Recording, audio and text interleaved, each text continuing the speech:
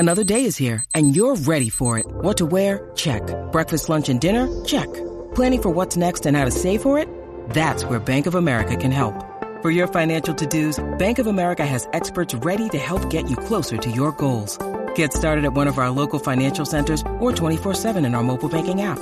Find a location near you at bankofamerica.com/talktous. What would you like the power to do? Mobile banking requires downloading the app and is only available for select devices. Message and data rates may apply. Bank of America N.A., member FDIC.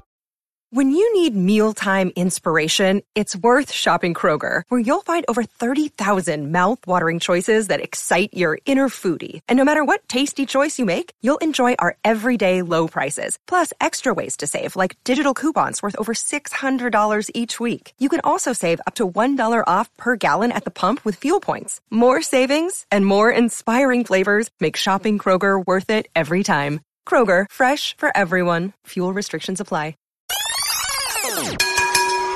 Good evening and welcome to Wrestling Rewind. I am your host, Angel Amoroso, and I am joined by my co-host, the Iron Man, Tommy Cairo. Hey, what's happening, Angel? And this week, it's time again for Wrestling Archives. So what do you got for us this week, Tommy? All right, today we're going to have a classic matchup. We're going to have Memphis Wrestling from March 22nd, 1980. At a Memphis, Tennessee, WMC5, Channel 5 TV studio, against NWA Southeastern Championship Wrestling, same day, March 22nd, 1980. This is out of Knoxville, Tennessee, out of the WBIR Channel 10 TV studio. So not only are they the same day and date, but both out of their respective TV studios, which has always been my favorite way to watch wrestling. Yes. Just that personal touch, being in that 150 people. You know, they throw a sign up outside the studio, TV taping today. If there was a charge, it was very minimal. And people, you know, got to watch wrestling live and see, you know, the angles set up and, all the interviews leading up to the bigger shows, which, as we all know, is how these companies built their cards by running the angles on TV and then, offering the show live at any given point, usually probably once a month, the big shows. So you had, 4 weeks of TV taping to lead up to that, which is the way it's supposed to be. Exactly. So, I'll tell you, I myself started out when I was a wrestling fan, went to Memphis at USWA Studios and got to experience the crowd and the atmosphere, and one of my favorite experiences. And then I got to go back there in 1995 to wrestle Miss Texas. So one of the most magical experiences of my life. Always the studio wrestling with the smaller crowds and the cameras right there, and Lance Russell and all the the great announcers and everything. Just a magical moments that USWA provided, I think, all of us as wrestling fans. As I said previously, I used to love how there's Bob Caudle, Lance Russell, would always call the guys by their names when they were getting crazy out, in front of the desk.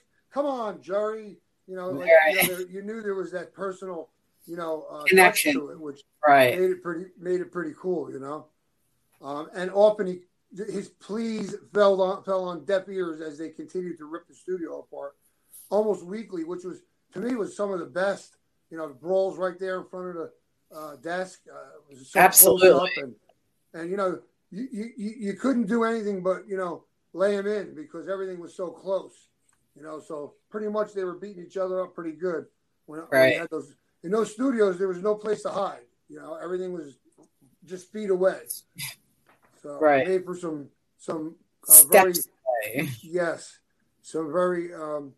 tight work. Mm-hmm. Okay, so we're going to start out here. We're going to let you know who the champions were. Currently in Memphis at that time was the AWA World Champion. Again, he would bop in and out, but because he wasn't there every show, because he was out defending the title, he would come in every once in a while, like Ric Flair used to do on World Championship Wrestling. But then they had their supporting cast of the smaller titles, where you also had another world champion, CWA, was also recognized there in Memphis, And then the AWA Southern Heavyweight Championship, which was held by Jimmy Valiant, and the AWA Southern Tag Team Champions were Paul Ellering and Sheikh Ali Hassan. So at this point, the CWA World Champion was vacant. Oh. So we'll start out with a tag team match. Paul Ellering and Sheikh Ali Hassan, who, unless it's somebody that we know with a different name, I'm not sure who that is, with Jimmy Hart versus Steve Regal and Bobby Lyons. Steve Regal was somebody I enjoyed. Thought he was a good worker. He didn't go real far, but locally he was a big star locally. And Bobby Lyons, I can't say I'm familiar. I'm embarrassed to say. I'll have to look him up. Ellering is strutting around, super proud of winning the Southern Tag titles. Hassan doesn't seem to care one way or another. Regal and Lyons take control of Ellering for a bit, though until Ellering powers up Regal and slams him down. Regal outsmarts Hassan with a drop kick and grabs a headlock. Thanks to Ellering hopping in the ring, Hassan is free to rake the eyes to get out of the hole. Tag to Ellering, he slams Regal and misses a big elbow drop. Lyons tags in but can't stop Ellering reaching Hassan. Lyons gets whipped into the ropes for a knee, but manages to punch Hassan back and tags Regal. He's all hot.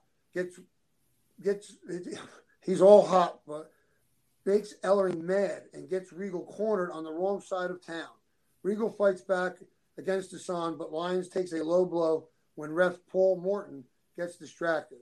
Ellering tags in and beats up Lyons. He tags out, and Regal tries to put somebody away. He's gone. He's gone drop kick crazy here. Tag to Lyons. He gets pushed into the ropes for the O'Connor roll, which gets flubbed. I'm sure that move is harder to pull off than it looks. Ellering gets pissed off and starts slamming Lyons over and over. He gives Lyons a half-done atomic drop and covers him for the win at 10:03. So it sounds like it was a little bit of a choppy match. But, that happens sometimes. People just don't, gel, especially if they haven't worked together in a while. Right. Well, they had 10 minutes to work it out. And, But unfortunately, talking it out in the back is a lot different than, going out working it out in the ring. Exactly. And a lot of times you'll see on these cards, it's kind of haphazard. I guess maybe it depends on who came and who didn't. But a lot of times there's these odd tag team matches with different people put together that wouldn't normally be. So who knows, what I guess it was like on a whoever showed up basis sort of thing. Yeah. So, Okay, time for some Louisville Garden promos. They push superstar Bill Dundee in a coal miner's glove match with Sonny King. Dundee stops by to talk some smack. Next up, there will be a 6-man tag with Ken Lucas, Billy Robinson, and Jimmy Valiant. There you go, right there. Taking on Paul Ellering, Ali, Hassan, and Jimmy Hart. Lucas puts over Robinson as a guy who holds grudges, and he's looking for revenge. You can't do promos without handsome Jimmy Valiant either. 6 is one of his favorite numbers. He says he's been married 6 times and divorced 7. The guy is always a classic on the mic in Memphis. I will say that. So, ever the showman, you can always depend on handsome Jimmy Valiant. Of course. Talking. We talked about that before. That charisma was a killer. Yeah. And he was kind of out there. He had that, I think he had like a star tattoo here or something. Yeah. He had that beard. I think he was a very eccentric type of guy. But really interesting. Yeah. I found him very interesting. Jimmy Valiant and Ken Lucas versus Dennis Upton and David Oswald. An angry Lucas starts out beating up Oswald. In comes Valiant. He slings Oswald over to Upton. He does a little slamming and pounding. He tags Lucas to get a break. Lucas delivers a back elbow and drops a couple knees on Upton for the win at 2 minutes and 33 seconds. Squash. Yeah. So I wonder. Big squash. We'll have to see going forward if we see much more of that. Valiant and Ken Lucas. Ken Lucas was a big name for the area at that time. Right. So I imagine they did more matches together. They show the last minute or so of the Southern Tag titles change in Louisville back on March 15th. A recap of that match and the wild aftermath is just a click away. More Louisville Garden promos. The opening bout will be the Blonde Bombers, Wayne Farris, who is Honky Tonk Man, and Larry Latham against Ricky and Robert Gibson. Steve Regal teams up with Rick Morton against Dr. D, David Schultz, and Dennis Condrey. Plus, superstar Bill Dundee faces Sonny King in a coal miner's glove match. The main event will be the six-man with Ken Lucas, Billy Robinson, and Jimmy Valiant taking on Paul Ellering, Ali Hassan, and Jimmy Hart. Buddy Wayne versus Rick Morton. So they're back to, I guess, the TV studio. Despite the size difference, Morton maintains a hold of Buddy and keeps him grounded with headlocks and hammerlocks. Paul Morton is refereeing this thing, and nobody seems to notice that might be a problem. Wayne finally catches Rick with a knee, but a Fez press catches Buddy off guard, and Morton picks up the win at 4:11. I guess because Paul Morton is the brother of Ricky Morton, they expected maybe some favoritism. But I don't think that happened in 4 minutes and 11 seconds. So, no, not at all. This Paul Morton thing all the way. Yeah. Didn't hear from him much. Yep. Okay. Now we go to superstar Bill Dundee, Ricky and Robert Gibson versus Sonny King, Dr. D, David Schultz, and Dennis Condrey. Condrey starts the match and gets frustrated by Dundee and Robert. Tag to Schultz. He doesn't have much more luck. In comes Ricky. He gets drilled with a drop kick as Sonny gets a tag. King punishes Ricky with a Randy Orton-style chin lock. Somehow it looks much more painful though. When Ricky tries to stand up, King bends Ricky over his knee with the hold still applied. Awesome. While Robert and Dundee start to come into the ring, King brings Ricky over to Condrey to choke him on the top rope while Schultz lowers the boom. As things calm down, King gets his showdown with Dundee. They slug it out until Schultz grabs Dundee by the tights so that King can headbutt him. Condrey delivers knee drops to Dundee, but can't get the pinfall. In comes Dr. D. He hits a suplex for two. Sonny nails Dundee and twists on the neck. More shots are traded. Dundee catches King with an elbow, but Sonny tags out.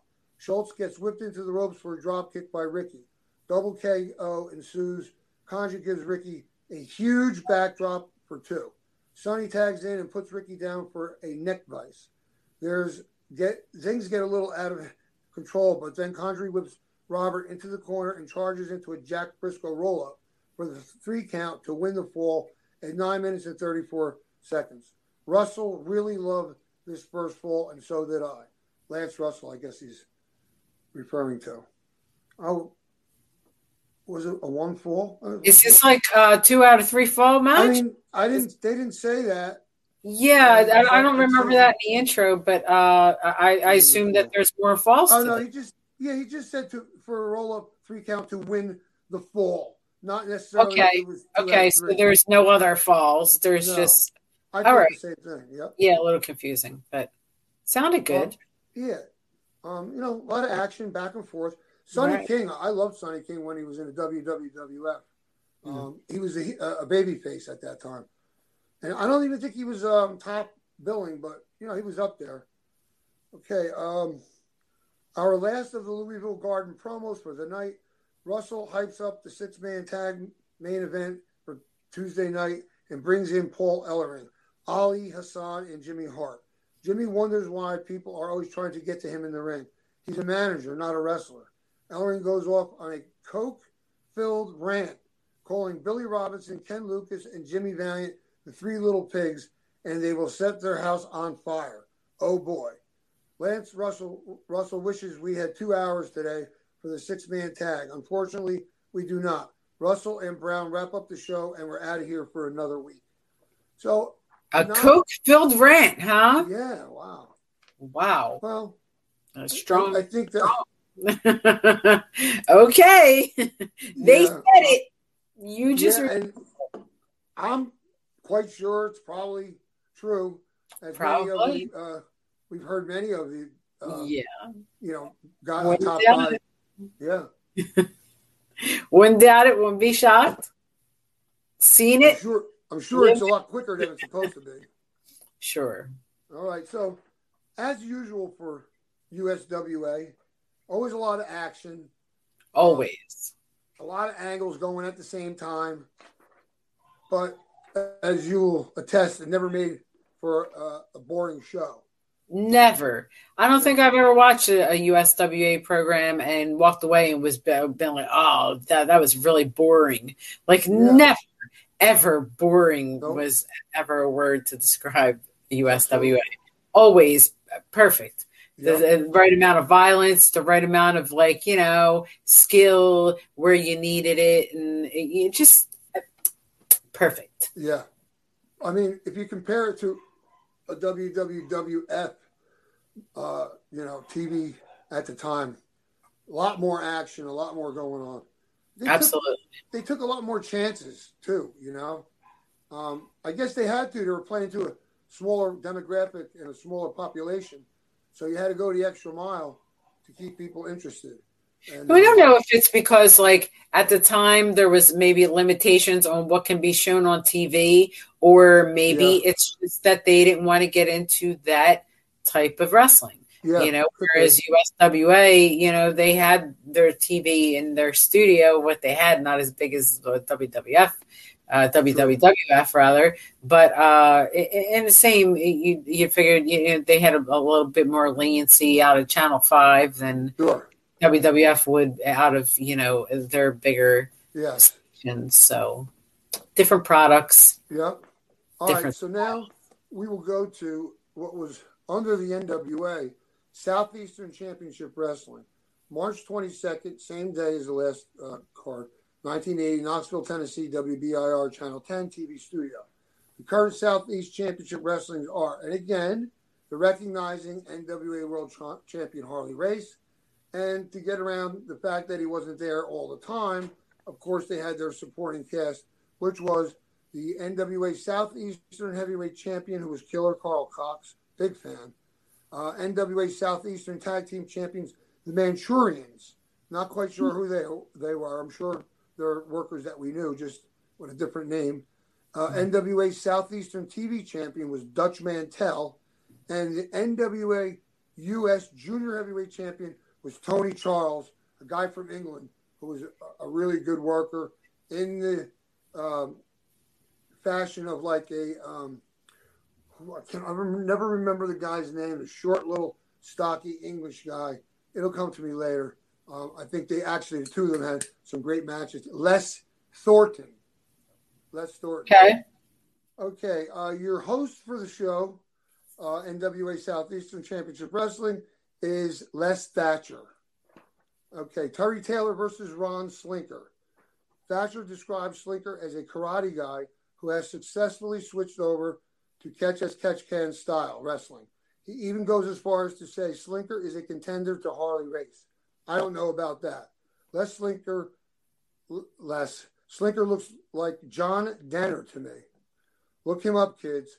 Taylor is very young here. He's probably about 6 to 7 months in the business at this point. Wow. We got, Scrappy McGowan as the referee. It's strange because I'm so used to seeing him only in Georgia before that operation shut down. Anyway, the exchange leg and arm holds until they start going for the quick pin without really any setup. Slinker is the one who manages to score the pinfall with an inside cradle in 403. I really expected this to go the other way. Okay. Yeah, I remember Ron Slinker. He was like a tall guy. He used to wear karate pants.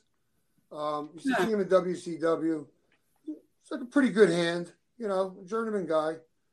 Okay, then it says, I'm loving these promos set to disco music. I'm sure that gets over real good in Knoxville. I'm sure it doesn't. Back to the show. A referee calls for babyface Ole Anderson to be suspended for beating him up real bad. Killer Carl Cox stops by to support what the referee wants to happen. They were in the Marines together, for crying out loud. The audio is pretty bad, so it's hard to figure out what's going on. But it sounds like there will be a lights-out match between Ole and KKK, Killer Carl Cox.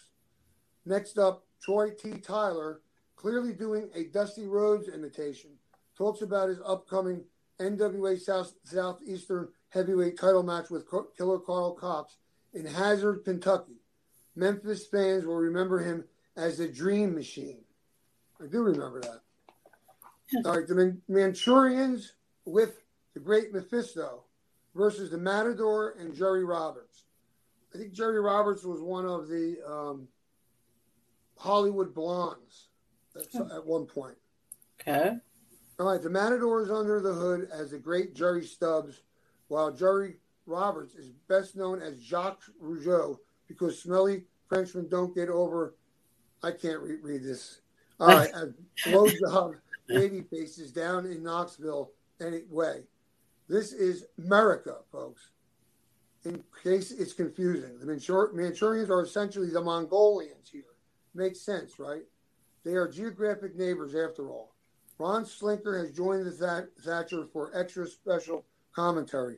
Big brawl to start as the Great Mephisto decides to leave after getting beat up. Matador gets his ribs stomped by the Manchurians and stuck in a chinlock, tagged to Roberts. He gets stuck in the Manchurian's corner with heel moves. Roberts takes a knee and falls back into his corner to tag the Matador. It's bad news for the Manchurians, but for some reason Roberts gets tagged in again. He hits one of the Manchurians with a drop kick from the second rope, but telegraphs a backdrop. The Great Mephisto is back at ringside now. One of them applies a nerve hold on Roberts until he can't continue to get the win at 5:32. The match was fun, but the aftermath is even more interesting. With Roberts out, the Matador gets double-teamed and tied up in the ropes to be whipped. When Ron Slinker comes to save him, the Great Mephisto throws a fireball at him. Down goes Slinker.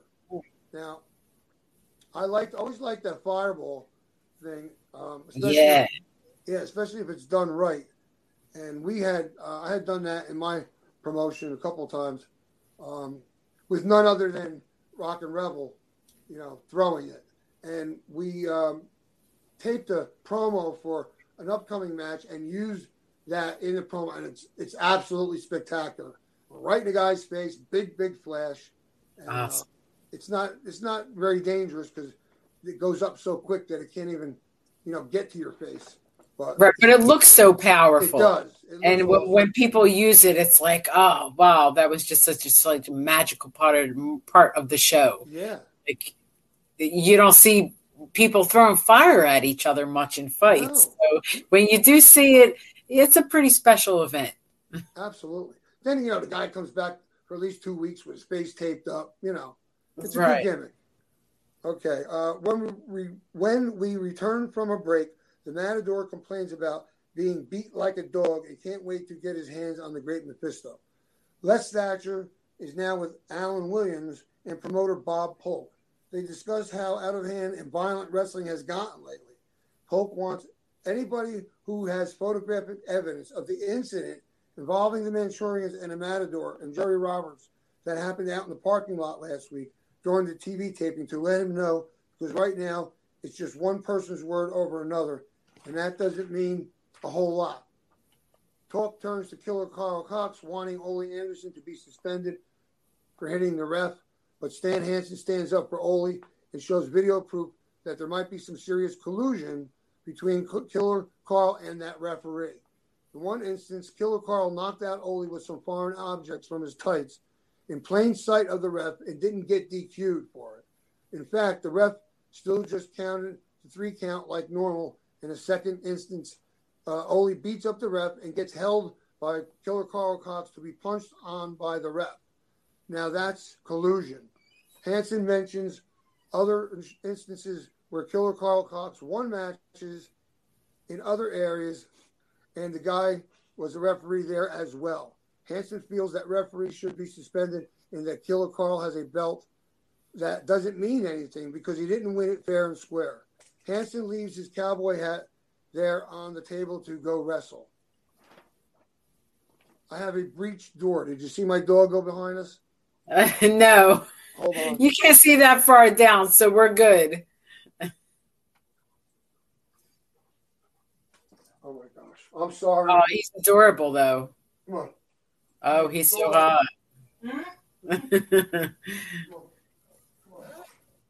I wouldn't mind seeing him on camera for a couple minutes, actually. Sorry. Won't be too bad. That's all right. Where we left off. Wow. That's my fault for leaving the door not all the way closed. Oh, boy. Anyway, at least we're getting our breaks, right? Okay. Ready to go. All right. Now, this is one I really got to have to look up. All right. Stan Hansen versus Seraph. Seraph. That's a new one to me. Anyway, sounds like it's going to be a quick one. While Hansen is in the ring, Killer Carl Cox comes out and screws around with his hat. Killer Carl Cox takes out his pocket knife and cuts up the hat. The crowd is yelling at Hansen to look over at the table. Oh, boy. About 2 minutes. Hansen finally sees what's happening and gets into a fight with Cox. Nobody messes with Hansen's stuff and gets away with it. Awesome. Now, I got to tell you a story about Stan Hansen. I was at the Wildwood Convention Hall in Wildwood, New Jersey. He was on the card. I remember actually I was in a battle royal that included Bruiser Brody, Stan Hansen, Crazy Luke Graham, Abdullah the Butcher, a whole bunch of others. And on that night, I walked into one of the dressing rooms, and Bruiser Brody was sitting there. So I tried to, excuse myself. I said, sorry. He goes, no, brother, sit down. He left from there and went to Puerto Rico, and that's when he got killed. So I saw him right before he went. And he was telling me how, he'd been on the road forever, and he couldn't wait to get home, but he had to make a quick trip to Puerto Rico. And that's the trip he made and never came back. Tragic. Yeah, pretty bad. But Stan Hansen, I remember we were getting in our car, pulling out of the parking lot, and he was walking. So he must have parked his car, a couple blocks away. And we fought kind of like we're behind him, kind of like following. Like we were wondering where he was going. And then we realized he was headed towards his car. And he got to his car. No, I'm sorry. While he was walking, I saw him look around before he looked around and he took his hat off. Like he was staying in character, in case anybody saw him. They wanted to see him with his hat on. Right. And he made that look around and took his hat off and made his way to his car. So that was a little lesson there. Always keeping it kayfabe. Yeah. All right. Check this out. Check out this Troy T. Tyler promo. It's so much Dusty, it's hilarious. Thatcher points out that Tyler is a protege of Dusty Rhodes because it's undeniable. He explains how a bull rope match works with the gimmick in his hand. When Dutch Mantell comes out for their match, he gets awful pumped up and heads to the ring for their match. So this is for the NWA Southeastern TV title, Dutch Mantell as a champion versus Troy T. Tyler. Now, I never, I finally came across this Troy T. Tyler, and I wondered if he had like an agreement with Dusty Rhodes to make that, make himself look like that. He looked just like him. He was set, he worked like him. Yeah. Wow. Definitely did a good job. Anyway, we'll start out this match. It starts out all Tyler as he beats Dutch from corner to corner. Back elbow and a splash gets 2. Dutch fires low and rakes the face to take control. Running knee drop by Mantell sets up a chin lock. Tyler escapes and goes back to his brawling tactics. Mantell tears at the eyes to slow him down. He misses an elbow drop, though, and Tyler comes back with jabs. They trade more shots, but Mantell takes him over with a back suplex. Both men are down. Mantell goes for a slam, but Tyler falls on top for 2. Everybody gets knocked down on this next exchange, including the ref. When they return to their feet, Mantell grounds Tyler for the Cobra Clutch. Tyler sees it coming and retreats to the floor. Back inside, Tyler finds himself on top of Mantell and rains blows down upon him. Mantell goes to the eyes again and grabs a bear hug. Once Tyler escapes, the ref gets nailed again, this time falling out to the floor. As Mantell starts running the ropes, he runs into a back elbow and takes a weak bionic elbow from Tyler. Another ref, Brett Sawyer, appears and slides into the ring to count the pinfall. 6:01. Ladies and gents, we've got a new TV champion. The fight continues after the bell as Mantell posts Tyler and puts the boots to him to bust him open. Tyler finally scares Mantell away with the bull rope. This ain't over, not by a long shot. I always liked when they changed the title on TV. You felt like you were, really getting to see something. Sure. And, it wasn't often enough that it got old. And, they did it in between. They could set that up now for the rematch to be at the bigger show. So it didn't hurt them by changing the title on TV. It was just basically a setup for, the bigger crowd. Right. Says here, time for some more Hazard, Kentucky promos. Stan Hansen hypes his NWA World Title match with Harley Race. He's going to bring it to you, Harley. Seems like an interesting match. Would Harley take the lariat? I wonder. And Les Thatcher and Alan Williams wrap up the show for the week. The Matador wishes Ron Slinker the best in his recovery, especially since he's looking to face Harley Race since he's coming to town. Matador shows us the welts on his back again and vows revenge. Stan Hansen stops by once more with his cut-up cowboy hat to let Killer Carl Cox know their beef is only getting started. Woo! So, pretty good, I would say, a lot of, not similar, but yeah, some similar type of angles, and all done in the close confines of the studio, which, again, like I said, was always, I always liked it. That close-knit, up close and personal shot that you get, which is much different than in the big arenas where, you're much further away. Right. Only a couple rows of fans in the studios, so it gives it a whole different, it's a closer feeling, and it actually does make you work different, because the fans are so close and because they could see so much and hear so much, there's very little room for error when you're that close, and the cameras are that close to you. So, you really have to watch how you work and how well your opponent to know what's coming next. That's without having to tell each other, because they're right there. But different feel to a studio, definitely a lot cozier than in I remember on my debut for Todd Gordon ECW at the Philadelphia Sports Bar, I brought Damian Stone with me. And I told him, I'm going to throw you right out over by Todd Gordon. And, we chopped each other right in front of him. He was like, his eyes popped out of his head. So, it's everybody knows that, so you got to turn it up a little bit. If you're going to get beat up anywhere and get potatoed a couple times, it's going to be more than likely it's going to be there in the studio. Nobody wants to look stupid. And especially when you're that close in, phantom punch or kick. Yeah. No pulling the head up and 2 tackles drop down, leapfrog hip toss. You can't do that. Not They're doing it today. Yeah, they do it today. Watch it on the NWA show or one of those PCW.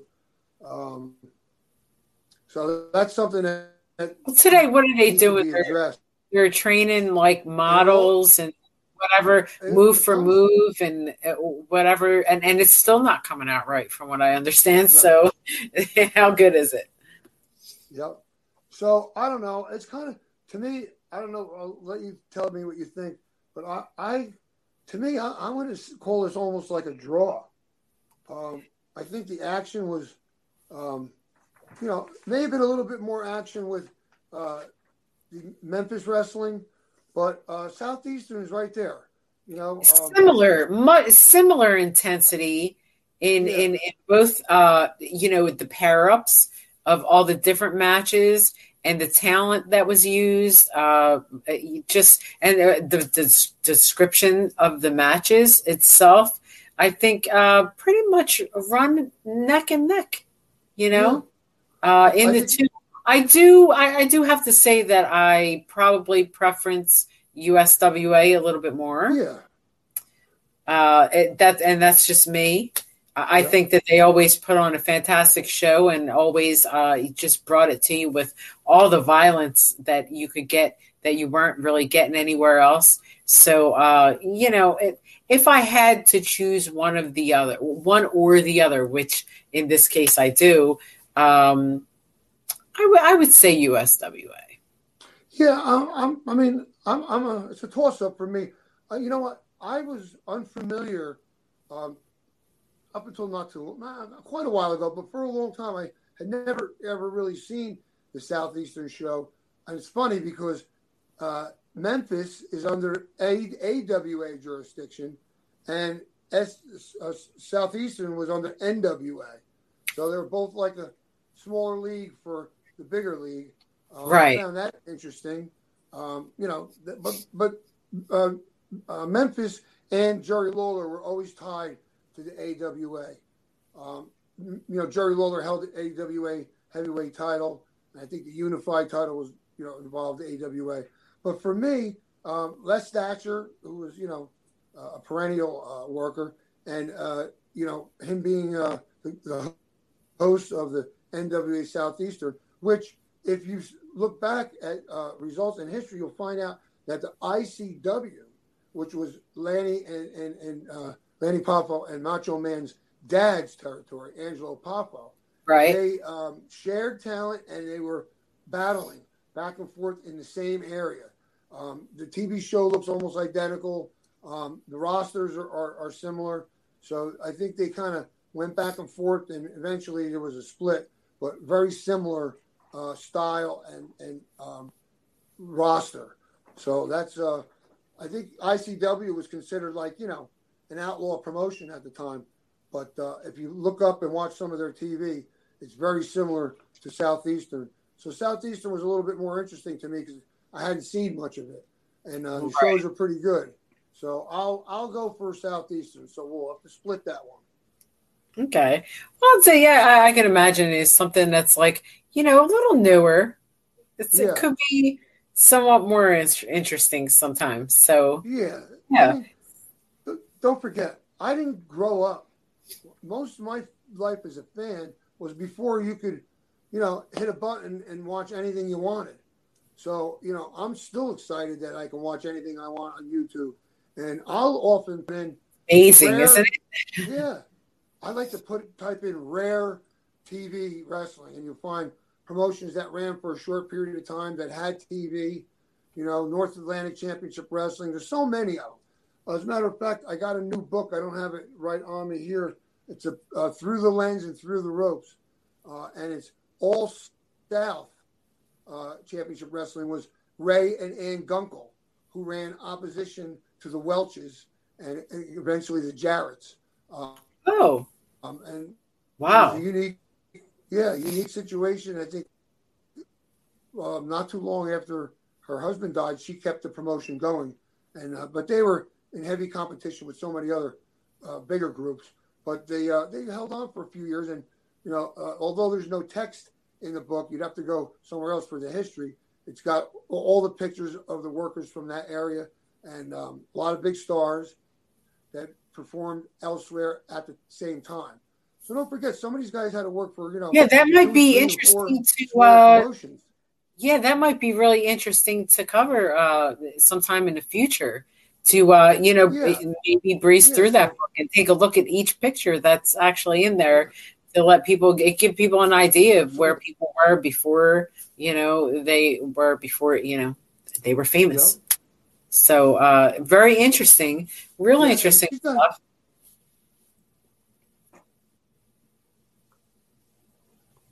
What's that there, Tommy? You stopped there. I didn't hear. No, I just said real interesting stuff there. Yeah. I mean, I think so. So I would imagine that there are other fans that similarly feel the same way. Right?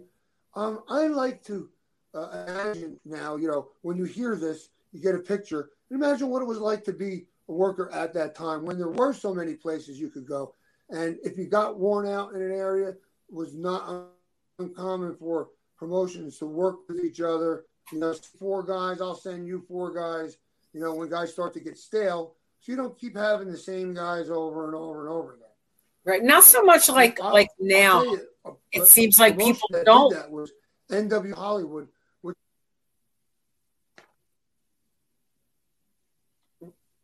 Yeah, it's it's a completely different world.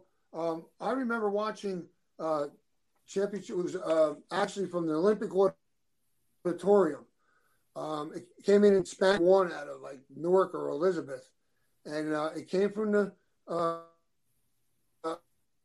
Olympic Auditorium, and the famous RI9 5171 was across the screen, up on top, like where the microphone came from, and it was a great show, except that you can tell that they were using anybody who was coming through because of California being where it is. If they were going anywhere, Japan, New Zealand, Australia, Hawaii, they would stop there. And, they must have an agreement with Mike Lavelle or Gene Lavelle. Just stop in and we'll put you on, But what happened was it was like a hodgepodge of guys that didn't have any,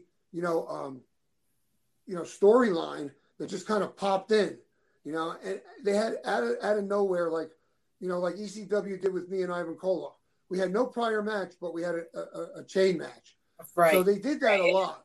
Yeah, they did that a lot. But what was good about it is you got to see this constant parade of different guys. Different people coming in and out. Right. Yeah. See, and this is the problem now is that people want to, keep the guys like right where they are. Even if it's independents and they have no contract, they don't want to help other promoters use them, and it's ridiculous because it hinders them. Everyone needs as much exposure as they could possibly get before they actually get a contract, where they are held.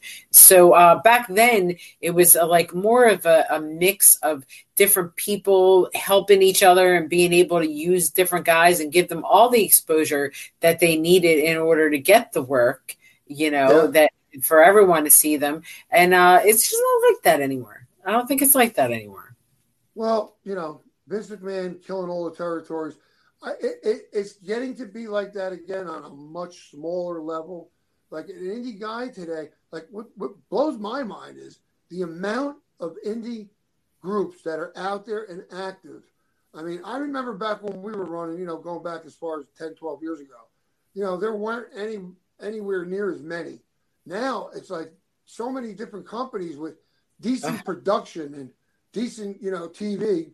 Yeah. So I think in a way it's building back to a point where if all of them could become more successful and be a feeder or a minor league to the bigger groups, which, you watch WWE or you watch AEW, which I can't. Watching AEW is like the same thing, a hodgepodge. There's guys coming in, guys going out, little guys. It's just not fun. I don't see any advantage to watching it over the older stuff. Plus, there's such a great amount of, big libraries of older stuff that it's like this. If I read a book 15 years ago and I pick it up and I don't remember it, it's new again. It's like I'm watching it again, reading it for the first time. Exactly. So, that's what's fun about history. Yeah, we couldn't in a million years watch all the content that is available from all these groups, world class, Mid-South, all of them. It would take us forever, so that's a good thing. There's no supply going to run out, as far as, I watch every night. I may watch something. I might just type in classic wrestling, and go through it and pick out videos. And the good thing is if it's something that's not too great, you just go to something else. Well, and social media and YouTube is Daily Motion, whatever, is so great for that kind of stuff because you can literally find wrestling archives from generations ago now that are just up there. It's just there for you to see, and it shows like this where you could come and hear about wrestling archives and learn all about it if you don't want to watch, if you're more of a person that's listening. We'll bring it to you. Exactly. We'll bring it to you every other week here on Wrestling Rewind. And I think this just about brings us to a close for this episode of Wrestling Archives. Tommy, do you have anything to close us out with? No, but get in there, get on YouTube, start looking around, see what you can find, what you can dig up. And if you're a big fan of wrestling, look at the stuff from England. Some of it is fantastic. A lot of the guys that you see would eventually come here, Fit Finlay, both of the British Bulldogs, a number of guys that you can find. Mark Rollerball Rocco, does anybody know who that was? He was Black Tiger. Eddie Guerrero worked under a mask in England. So it's a good thing to look around, not only throughout our country, but European wrestling. You got Japanese wrestling is Japanese. Oh my God! Push out always. You really want to be blown away. Take a look at some of the '80s New Japan and Old Japan TV programs. Awesome. So it's endless. That'll really teach you history right there. Yeah. So, and while you're looking on YouTube, make sure to catch myself, the Virgin Princess Angel, and the Iron Man Tommy Cairo every Sunday at 7 p.m. on YouTube on the Monty and the Pharaohs Network for Wrestling Rewind. And next week we should have an interview coming up. Not going to ruin it by announcing who it is now, but look for it. Look for us to be advertising it on social media, and stay tuned for that special episode of Wrestling Rewind with our upcoming interview. And until the next Wrestling Archives and Wrestling Rewind, thanks for joining us. I am the Virgin Princess Angel for my co-host, the Iron Man Tommy Cairo. Yes, ma'am. Have a nice night and a nice life. See you next time.